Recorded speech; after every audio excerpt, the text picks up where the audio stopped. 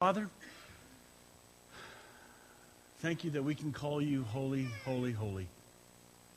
Thank you that you live in us, even when we forget about it. So today, please remind us of truth.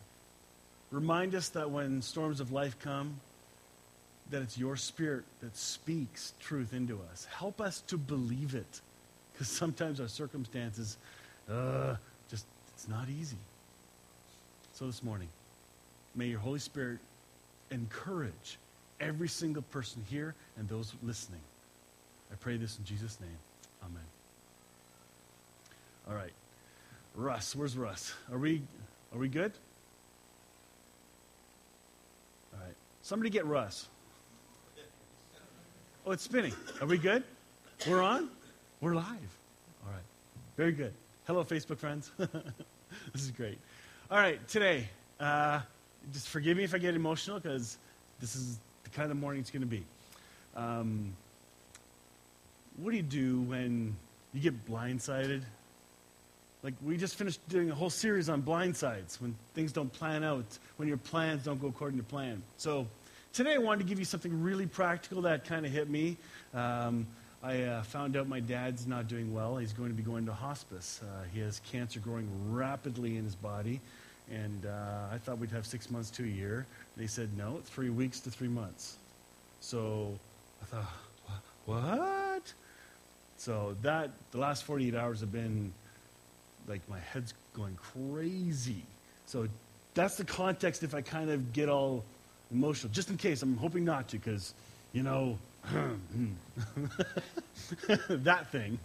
So I want to talk about the day I talked to him, because after the doctor spoke to me, and they were gently blunt, because I said, please speak plainly. Tell us what's really going on. And so when I talked to my dad, I said, Dad, you're not getting better. He starts to weep. He says, yeah, I know. And I said, the cancer's growing quickly. He says, oh, I know. I knew before today. He says, what do you mean? He said, I can feel it moving. I thought, what? He doesn't talk much, eh? Okay. He's pretty quiet. He's one of those nice people that everybody likes. So we began to talk about, you're not going to make it. And he goes, yes, everybody has to die. And he's, okay, you're getting that part. He's more blunt than I am. And then he, bouts of weeping and sad, because in fact, he almost cried more that he wasn't going to be able to go back to his apartment. That did it. That was like a shock for him. So as I'm talking to him, this is where now I'm coming to a point.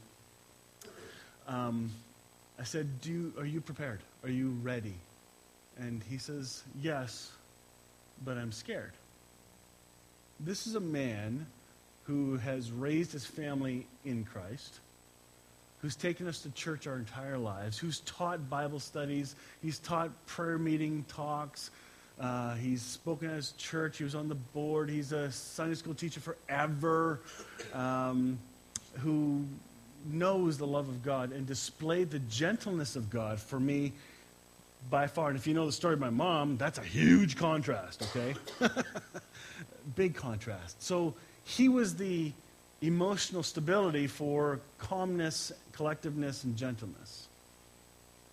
And so for him, when I talked to him, I said, you can trust the God you believe in. And this is what got me. He says, I know, but it's so hard. I thought, what? Dad? And then it hit me. I didn't see it coming. At first I thought, does it mean you're questioning your faith? Does it mean you're now not sure? What does it mean? And I discovered he's afraid of facing the God he's been taught. Because we've been taught through history and churchianity and most religions of an angry God that must be appeased. And you have to do it right. The idea of you need to make sure you're totally forgiven, because if you suddenly die and you're unforgiven, oops, your whole life of faithfulness is a waste. How many have heard that?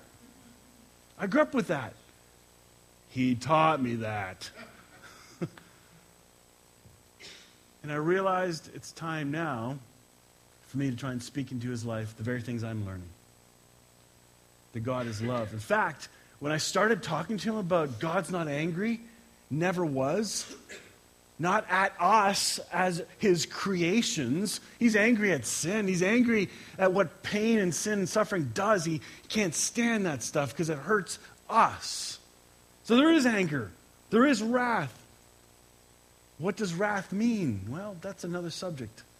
So here, if you've built up your whole life of a cubbyhole that shows you God is this type of God, and you've not heard better news, then this box is actually not good news. But the gospel literally means good news. So it has to be good news. So now I get to teach the gospel to my Father, who taught it to me as best he could. He did it with the most authentic love of God. Do I have everything right? Do I have all my perceptions correct? No, I don't. And neither do you. That's a big thing to remember. I'm sorry if I go on a bunch of rabbit trails because it's just been a crazy little while. But in light of my father saying, but it's hard, he wasn't absolutely certain. And folks, we may be certain about so many things today. In fact, I have been certain. I read Grace Walk, years ago. I was now certain that this is what grace is. I got it. Before that, I was certain about heaven and hell. I was certain about all these things all through my entire life. Look, Jesus I am certain about. And I'm becoming far more certain about the love of God than I've ever been before. When you come to the end of your life, you're facing absoluteness here, okay? You're going to ask more questions, or you better be. I hope you do. Because guess what? Once you cross over, you're really going to know. You're going to find out the truth. And I kind of have that hope for my dad too. Says once he passes, he will see the love of God, and hopefully he'll go, what? No way. Well, it's German, no way. So anyway, who knows? It's his way. But I've been challenged too in the recent weeks about dogmatism, about how I present what I teach.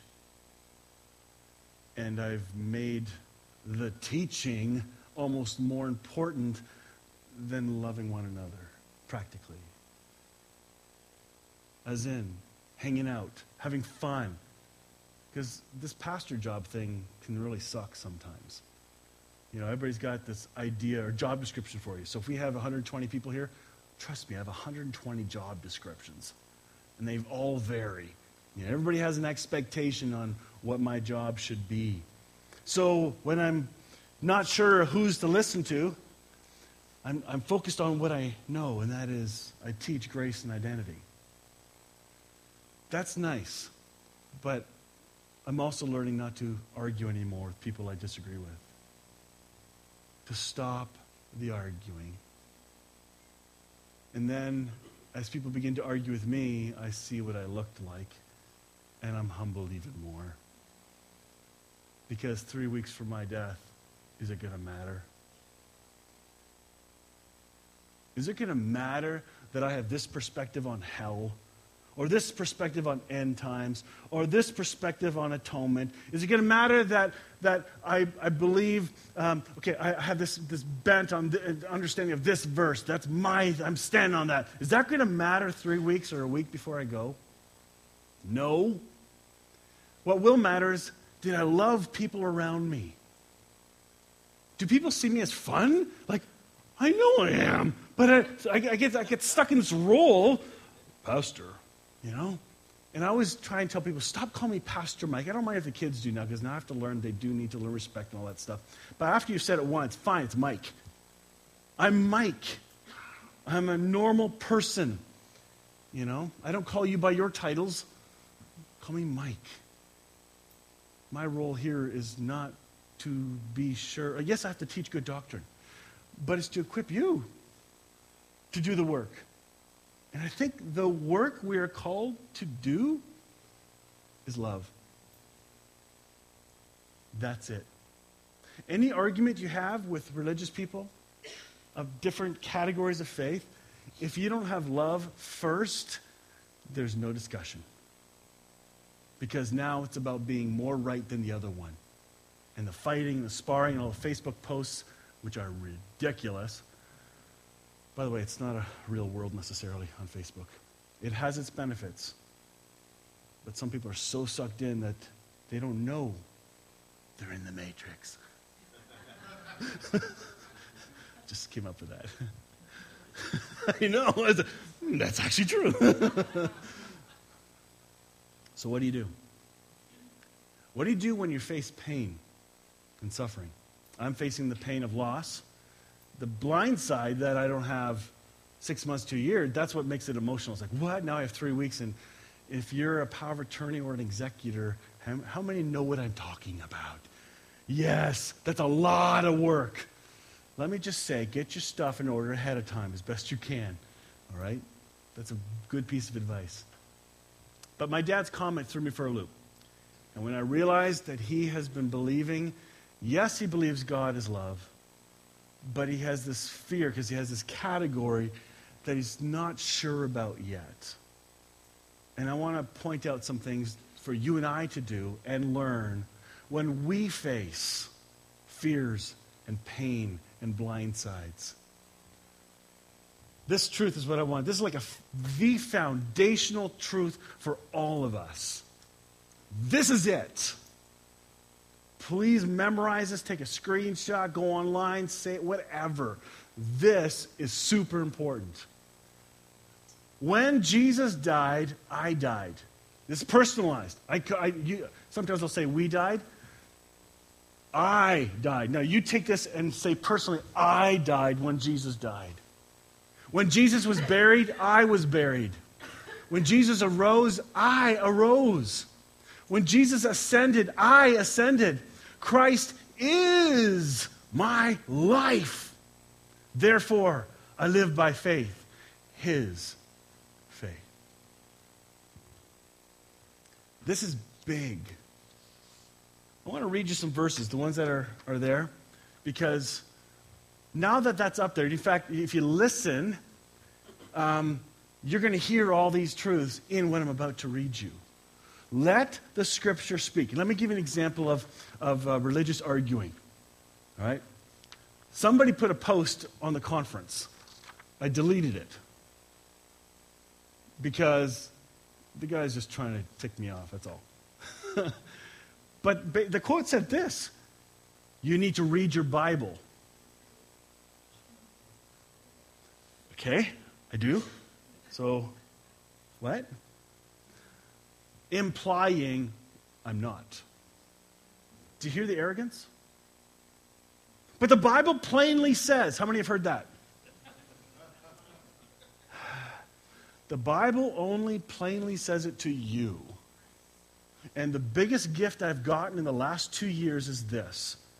Not that what I believe, of course, I'm teaching what I believe. You'd be a fool to teach something you don't believe. Right? Like, hello, integrity here. The joy I've been sharing with you, I've studied this. I'm wrestling through it. Yes, but you're not interpreting the Bible correctly. Oh, my goodness. Are you kidding me?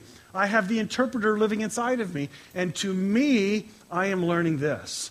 Not everybody's going to see it my way. That's why we have 44,000 different denominations. Can't all be wrong. But here I'm learning this. But I've come through so many categories of faith. Again, do you remember I've been a part of many church denominations? I call myself multi-tribal. I've been through so many. Baptist, Pentecostal, Brethren in Christ, United Church, Free Methodist Church, another Brethren in Christ Church, Christian Missionary Alliance, this church, Congregational Church, you name it. I've been exposed to them all, mostly. Enough to know that each one brings a gift to the body of Christ. And for one tribe to point fingers and say they're all wrong begins with a lack of love. So now, I can sit down with somebody and have a relationship first, then have discussion and talk through some of the disagreements. We may never come to the same conclusion, but I can like them and love them no matter what. If it's about being more right than the other one, we're eating off the wrong tree. We're called to eat off the tree of life. The tree of the knowledge of good and evil in the Garden of Eden was the tree of morals, the tree of right versus wrong. And instead of, growing up, my parents would have taught me, stop doing wrong and start doing right. Still good wisdom for you're a kid, right? Stop it. That makes sense. But when we use that towards our relationship with God, it becomes performance-based acceptance. It doesn't fit that way. So if I'm arguing with somebody and I think I'm right and I'm trying to tell them to come over to my side, now I'm trying to persuade them more than anything because I want to be more right. And if I don't like the argument, I'm going to go study and find other verses that'll back me up. And they'll find more verses to back them up. We can have a spitting war of verses. Nobody wins. So let the Scripture speak here. Ask the Holy Spirit, Holy Spirit, what are you going to try and say to me right now? Maybe a verse that you've heard a million times is suddenly going to have a new meaning to one word in the whole sentence that will change its meaning and bring new life to your understanding. And we continue to grow in our own individual journeys. Listen carefully to Galatians 2:20. So as I'm reading, see if you can see the connections, because all these verses make this become full. I have been crucified with Christ. It is no longer I who live, but Christ lives in me. And the life which I now live in the flesh, in this body, earth suit, I live by the faith of the Son of God. Most Bibles will say, I live by, say hello for me. Most translations will say, I live by faith in the Son of God. That is not the correct translation. The original languages show us that. If you have the King James Bible, it's got it right. It says, listen, I live by the faith of the Son of God. We live by, Young's literal translation says, I live by Son of God faith. It's His faith that we live by. Interesting. So when it says we are saved by faith, oh, now that has a new twist. But I'll let you think about that later. Romans 6. Knowing this, that our old self was crucified with Him. Do you hear the past tense so far? Was crucified. Past tense. In order that our body of sin might be done away with, so that we will no longer be slaves to sin, for he who has died is freed from sin. I can declare you're all free from sin because you've died. You've died with Christ, in Christ. It happened at the cross. Therefore, you are not slaves to sin. Can people make themselves enslaved to sin? Yes. Why do you think God hates sin so much? Because of all the damage it does. This is good news. Ephesians 2. But God, being rich in mercy, because of His great love with which He loved us, even when we were dead in our transgressions. Even when we were dead in our sins and transgressions. Even at that time, while we're dead. Is it getting that? Made us alive together with Christ. By grace you've been saved. And raised us up with Him and seated us with Him in the heavenly places. Look at this. You seeing it? So that in the ages to come, He might show the surpassing riches of His grace and kindness towards us in Christ Jesus. Whew. Colossians 3, 1-4. Since you have been raised to new life with Christ. Oh, this is good news. I'm going to tell my dad this. I'm going to read all this to him. I want to see his eyes light up. I want to see him bawl as revelation hits. If it doesn't, it's not my control. Really. It's not your control to make people think differently than you. To convince them. That's the Holy Spirit's job, not yours. He has way too many helpers out there.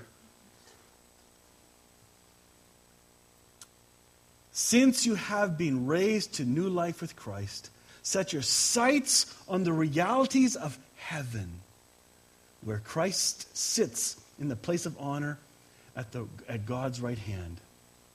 Think about the things of heaven, not the things of earth. For you died to this life, and your real life is hidden with Christ in God. And when Christ, who is your life, is revealed to the whole world, you'll share in his glory. This is good news. Are you getting this? Since you have and you have died, you're a new creation. You are a new person. Philippians 1:21 says, for to me to live is Christ. To die is gain. Even Paul wrestled with that. In fact, then I think the next sentence he said, so I'm having a tough choice here. If I live, it's Christ living through me. If I die, I gain. I get to be with him really, really, really. So, attention. And then in Acts 17, Paul declares to all the people in this temple, filled with non-believers, he says, for in him we live and move and exist, even as some of your own poets have said, for we also are his children. The Bible makes it really, really clear to me, objective truth, that all of creation is in Christ. All of creation. Anything, everything created is held together by Christ, for Christ, and is in Christ. Don't run off on the tangent and says, well, does that mean everybody's saved and going to heaven? Please, your terminology is messing you up. I'm saying what the Scripture says. We are in Christ. We are called to believe this, or it's no good to you. You will never experience the reality of the love of Christ until you believe. And even then, listen to the promptings that are coming.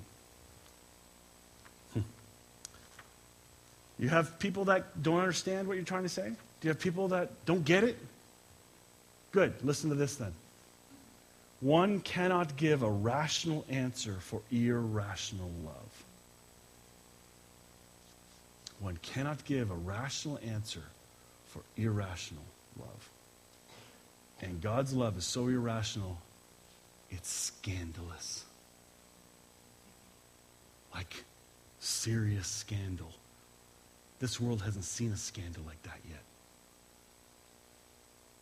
And if his love is far bigger and better than we can even imagine, then why do we stop at the places where we can imagine?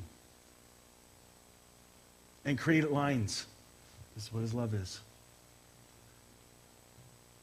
What if it's better than you thought? That's why I want you to come to the conference. Reality check. Fact. You are a new man. And I use them, that's woman too, okay? It's talking about mankind, just in case. And guys, get over it because you're called a bride, all right? There. We're even. That's the point. This is called mankind. You are a new creation. You are a saint, not a sinner. Your identity is saint. Do you sin? Yes. I'm a saint who sometimes sins. But my identity is saint. What has happened in me, the oneness I am with Christ, makes me a saint. Do I always act like it? No, ask my family. That's all I got. Yeah, enough there. We have a new motivation now, too. A new way to live. We live by love, not law or relationship, not rules. So laws don't tell us how to respond to God. His love does. Relationship, not rules, is how we respond to God. Pause for a minute. We are in a local church context, and some people don't get this, so I got to make this clear. Many people who learn grace think that any kind of rules that are now called law, that's not true. Okay? In this context of local church, your local government and so on, all that stuff, those are laws to govern people and society. Has nothing to do with your relationship with God. In fact, God tells us in His Word, obey these laws. Follow them, or you have pretty Christmas lights in your rearview mirror. You know, with the siren going, you will get caught. Okay? So the idea of having organizational structure has nothing to do with relational. We try to make that clear here at Hope Fellowship as much as possible. So look, we may have rules that help govern us, like, look, you can't do this, can't do that. The government says, we have to have all of our child care workers trained and police checked and all that stuff. That's law. But that's not law from Scripture. It's a different type of law. Do you understand the difference? Please sort of nod. Okay, because there were some people who said, well, you got rules, too many rules. You're so legalistic. It's like, what? You blended it. You didn't get it. All right, good. We have a new method. Our motivation, condemnation, rededication pattern is not what we get to do. This method of motivating, feeling condemned, and then rededicating yourself. I rededicated myself so many times at camp. I became a Christian so many times. In fact, after some of those Christian scary movies, I got saved over and over and over again. Because I just in case. Which is where my dad gets it from. Did you hear that? Because in the background we think, yeah, but he's still going to get us. He's got you. What do you mean he's going to get you? The going to get you is the wrong picture of the loving God Jesus came to present. No one has seen the Father except the Son, and the Son revealed Him and has explained Him. Whatever Jesus says about the Father trumps all Scripture that has described who God is. Jesus' words clarifies what has not been clear through the Old Covenant and the Old Testament. I will trust the words of Christ. Does that make sense? Paul, when he does, hey, listen, here, now we have some rules in Scripture. Okay, there's some commands. Do you know the difference between commands and laws? Law, you break the law, there's punishment. Command, it's for your benefit. Paul is saying, here's some things you should stop doing. Here's some other things you should do. These are good shoulds. Okay? When you start telling people a list of rules they have to do, you should do this, should do that, should do that, it's all legalism, I've heard people say, well, then you shouldn't should on them. Stop it. I know it's kind of funny, but that's the essence of what you're doing to people. Putting a lot of crap on them, Christian rules and procedures. But Paul, when he is giving commands, he is saying, look, he begins with who we are and what it looks like. He begins almost all of his letters. If you start to read through them, they begin with the really good stuff. Here's who you are in Christ. Then the next part of the letter, okay, now let's work out some practical stuff. I hear about this and this and this. Stop it. And here, do this instead. Just as you're developing, because at some point you're going to listen to the Holy Spirit, not the words. We live by Spirit, from Spirit to Spirit. That's an incredible place to be. The system of religion says, do these things in order to become, let's say, righteous. Do these things and you might get forgiven. Say this prayer and He may forgive you. Folks, God has already forgiven us. Doing things for God to try and become something we already are is absolute foolishness. It's like trying to get into a room you're already in.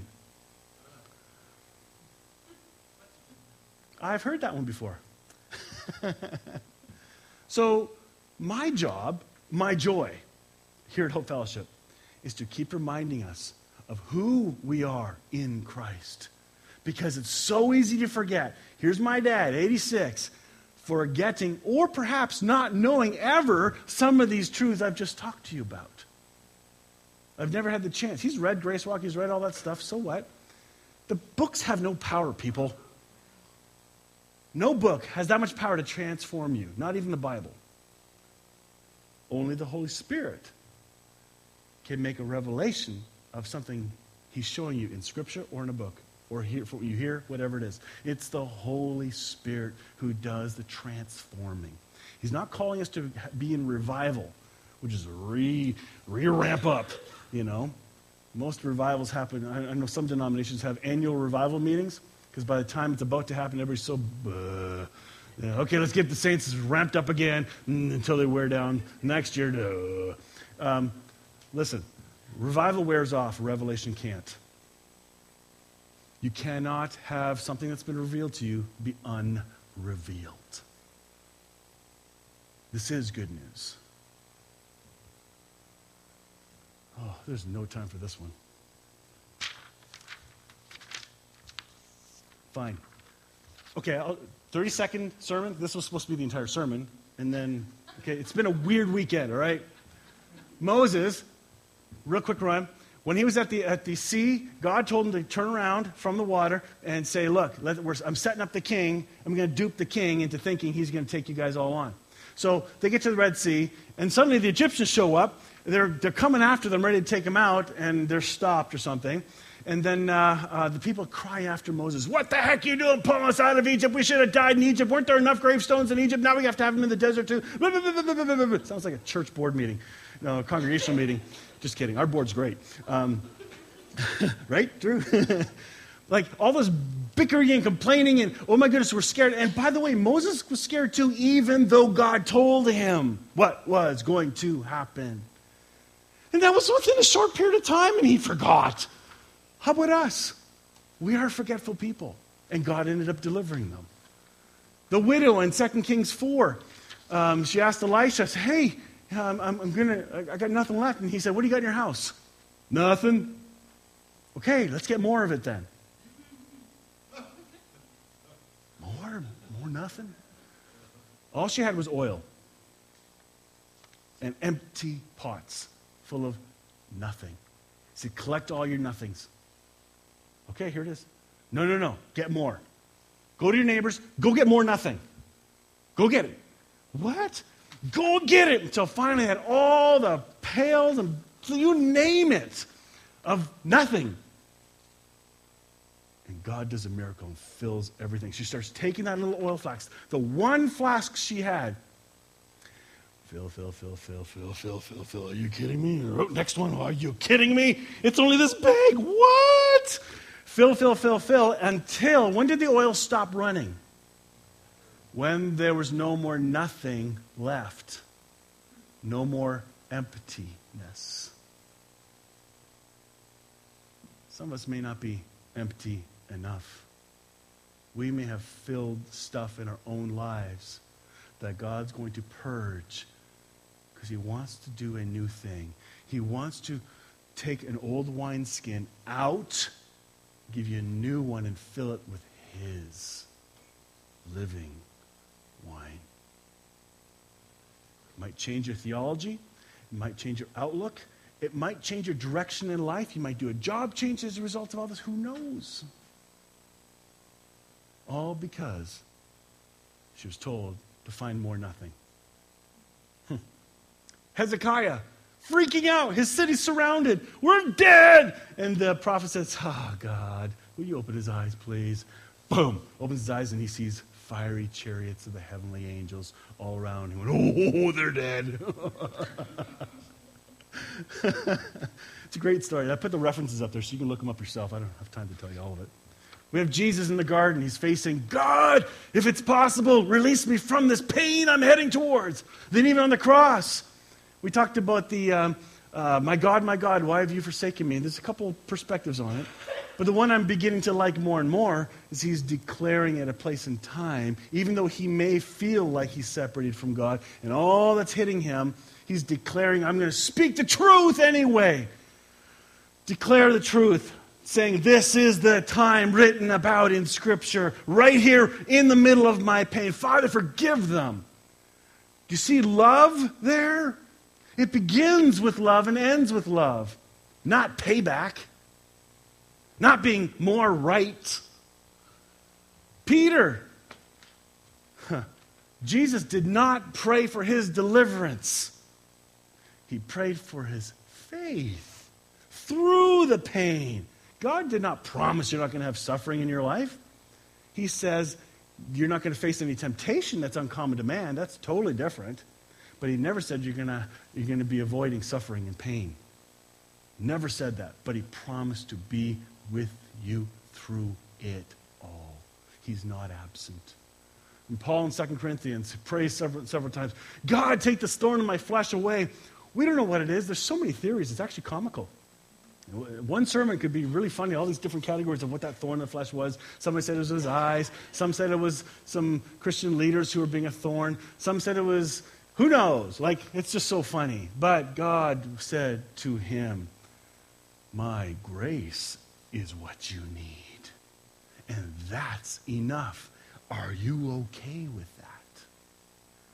Regardless of your little hissy fit just now, which you're allowed to do in God's presence, by the way.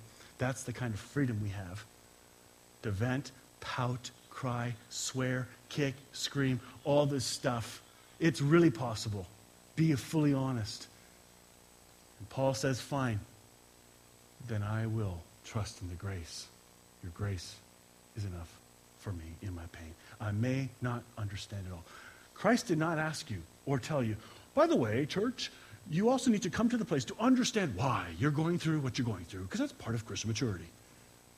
Nowhere in Scripture does it say that. And yet, what's the biggest question we have? Why? Wrong question. It's okay to ask it, but don't stay there. Go instead to who? Who? Who are you? Where are you? And begin to affirm the truth of what those are. This is your daddy. In closing. Oop, that one too. I'm going to read this to you from my Bible. Ephesians 3:14 to 21. Listen carefully. When I think of the wisdom and scope of God's plan, okay, I fall to my knees and I pray to the Father, the creator of everything in heaven and on earth. I pray that from his glorious, unlimited resources, he will give you mighty inner strength through his Holy Spirit. And I pray that Christ will be more and more at home in your hearts as you trust him. Pause there. This is great news. I never saw the more and more as good news before. Here's the good news of more and more. That means he can get more and more at home in your heart. You can feel him more and more. He's not absent. This is saying, hey, that he will be more and more at home, feel more at home. Hey, like there are some people who don't feel like God's there. He is. They just don't feel him. But as you mature, more and more that confidence will grow. He'll reveal his love to you, and you will experience the presence of Christ more and more. May your roots go down deep into the soil of God's marvelous love. And if your roots are soaked in love and drawing nutrients from love, guess what's coming out? Love. Do you know bitter, angry people? Yep. Guess where their roots are? They've redirected it to their pain. People who are shot off angry, as in they can be ticked off so fast, and short fuses. There's struggle and pain going on in their lives. Sometimes they just hate themselves. It's from anger, internal. But we're told, no. Go to your real source. The river of love that's flowing. Put your roots down into that.